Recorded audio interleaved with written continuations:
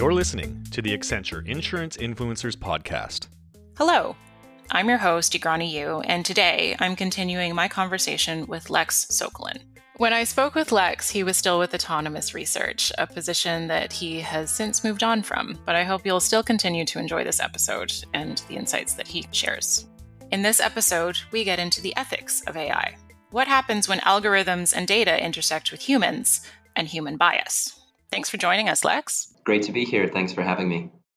You'd mentioned that AI is still, as an underlying technology, still has a lot of room to go. And one of the more interesting topics is this notion of discrimination and bias, especially as AI, as you said, in discussing how it's different from automation, is often that you don't necessarily know what the outcome is going to be. And so, especially with something like insurance or within financial services, where the outcome can have material consequences on somebody's life, how does that discrimination and bias conversation come in? What is the responsibility of someone using AI to predict that or to correct that? I think there's now a robust discussion in the public sphere, even within politics today, given all the stuff about propaganda bots and election issues, and the ability to fake videos using deep learning. Because of those issues and their impact on politics, now the problems around this technology are coming to light and being articulated by senators and folks from the House of Representatives. And that's an absolute positive, that it's no longer 2015 where this was kind of an unknown. But the way you can kind of think about it is it's got to be very, very case specific.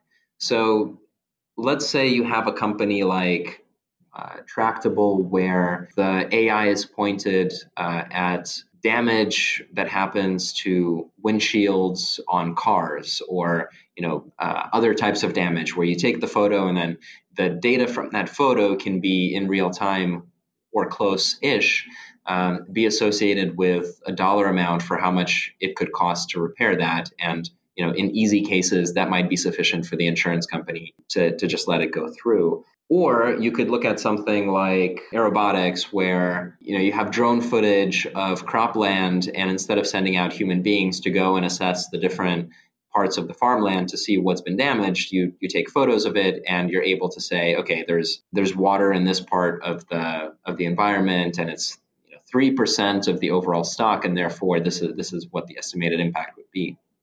So in those cases, you're not really in a place where there's an ethical issue. You might have something to say about the quality of the photo, or having to pay for the data, but it's really fairly objective, non-social issues involved. If you switch now instead to looking at human beings and trying to analyze human beings and the data about human beings, and there's lots of examples where you can do that, whether it's something around, alternative data that you put into your underwriting process, or whether it's trying to validate somebody's payment history or credit history, or even if it's something like scanning a passport photo, depending on the ethnicity of the subject. As soon as you touch people as a data point, then you start thinking about these ethical issues and whether you're accidentally treating people as an instrument and not really thinking about them as individuals. And why is that important?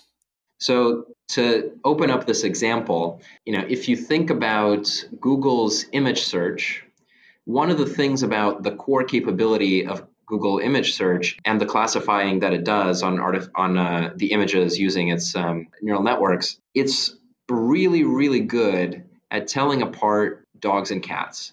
And it's silly, but a lot of people on the internet post pictures of dogs and cats. So there's lots and lots of data about that. And in fact, the machine in that case is better at telling apart different breeds of dogs than is humanly possible. So there's hundreds of different breeds of dogs.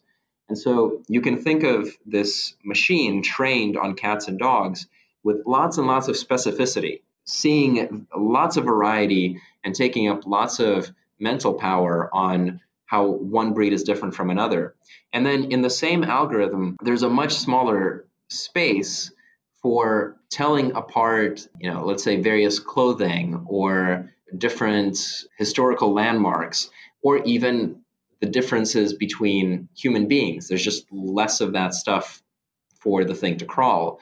And so where it might be really accurate in one place, it's going to be not very accurate in another place. And a recent study looked into this and found kind of the logic that I went through as it applied to pictures of white men, where it was really, really good at telling apart individuals who were white and male, with an error rate of something like 2 or 3%, which is below the error rate of 4 or 5%, which humans make. So the machine is better than the human in that case. And then when you look at African Americans, the machine made errors of 30% because it just didn't have enough data to tell people apart. And there's a problem of, the developer of the algorithm not thinking about having to expand that data set so that there can be more fidelity in terms of being accurate with facial recognition on that. And so imagine somebody trying to open an account using their phone. And so if you look one way, then your picture gets you the account open in 5 minutes. If you look another way, then you can't get access to the app because somebody else who sort of looks like you is on the platform. When you take that one step further into things like credit underwriting and digital lending, it gets much worse because you might be making decisions off of a postcode that is correlated with protected categories under American law. And so you're inadvertently allowing the algorithm to make these decisions which have a human bias into them. And what does that mean for developers and users of AI? There is no easy answer other than to expose the data for all of the different sort of ethical issues that we might encounter through the law in a human society. And then the only way to do that is to fix the teams that are building the software, because you can't have a team that's not diverse, both in terms of ethnicity as well as economic background. You can't have a team that's monolithic addressing these issues. So it kind of rolls back, of course, to human society and to the people building this stuff. And that, I think, is both a generational shift as well as an awareness shift. This is a fascinating discussion. We've talked about a lot of big ideas. How can incumbent insurers translate these big ideas into concrete action?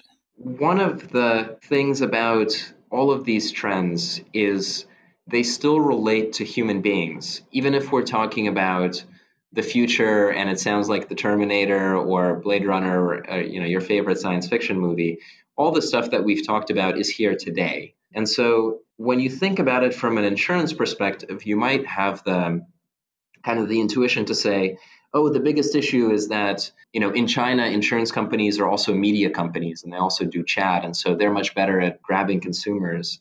Or you might say, we're worried about crypto and the automation of smart contracts and the fact that, all the paper the insurers shuffle around is going to be now code. But I think that's focusing on the hammer. It's not focusing on the person holding the hammer. So if I can kind of stress one thing, is that the most important thing for insurers to do is not to feel like they've swatted away an inconvenient challenge from the insurtech industry. It's not that there's this one-time moment where you can co-opt a bunch of early stage startups, because that's just a symptom. We're in a moment where digitization is happening to the whole industry. And so the only real thing you can do is change your beliefs about what's possible. So I think what we have to do is at the senior management levels of these companies, be open-minded about what people are trying to accomplish, why they're trying to accomplish them, and what is the underlying trend that is manufacturing these outcomes. And so once you go through that process, it's just impossible to believe anything other than, within 10 or 20 years, everything is fully digital, delivered to your phone, is AI first, is powered by various chains, whether they're public or private, is consumer centric with data owned by the consumer. I mean, this is a trivial observation because it's the only thing that can happen. So the question is, if you're running a large insurer, how do you get to that point without destroying shareholder value? And then also by being a good player in the ecosystem and allow people to create value without co-opting it. And I think, I would encourage incumbents to really think about being quick to address their legacy models. So if you have pools of revenue or there are parts of the business that you feel are really well protected, that's actually the thing you should probably throw in the pyre first, meaning, find the way to get that to be a digital first business. One thing that comes to mind is the asset management fees that insurers are able to pay themselves because they're managing all of these premiums. These asset management fees are 3 times greater than what you get in the open market on a robo-advisor, if not more. And so I think the incumbents that kind of really start from a place of understanding what the future looks like and then re-engineer themselves to be digital first, they're going to have a shot at competing with the Asian tech companies as well as with the kind of fintech plus Silicon Valley combination that is getting stronger and stronger every year. And I think you can't overstate the point because standing still is just massively destructive and creates fragility throughout the industry. So, hopefully that came through some of the things I've said, and I hope that some of your listeners are, pushed to take that existential exploration for themselves.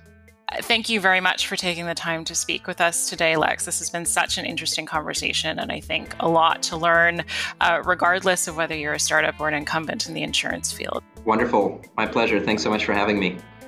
That concludes my conversation with Lex Sokolin, previously of Autonomous Research. Thanks very much for listening, and if you like what you hear, please subscribe.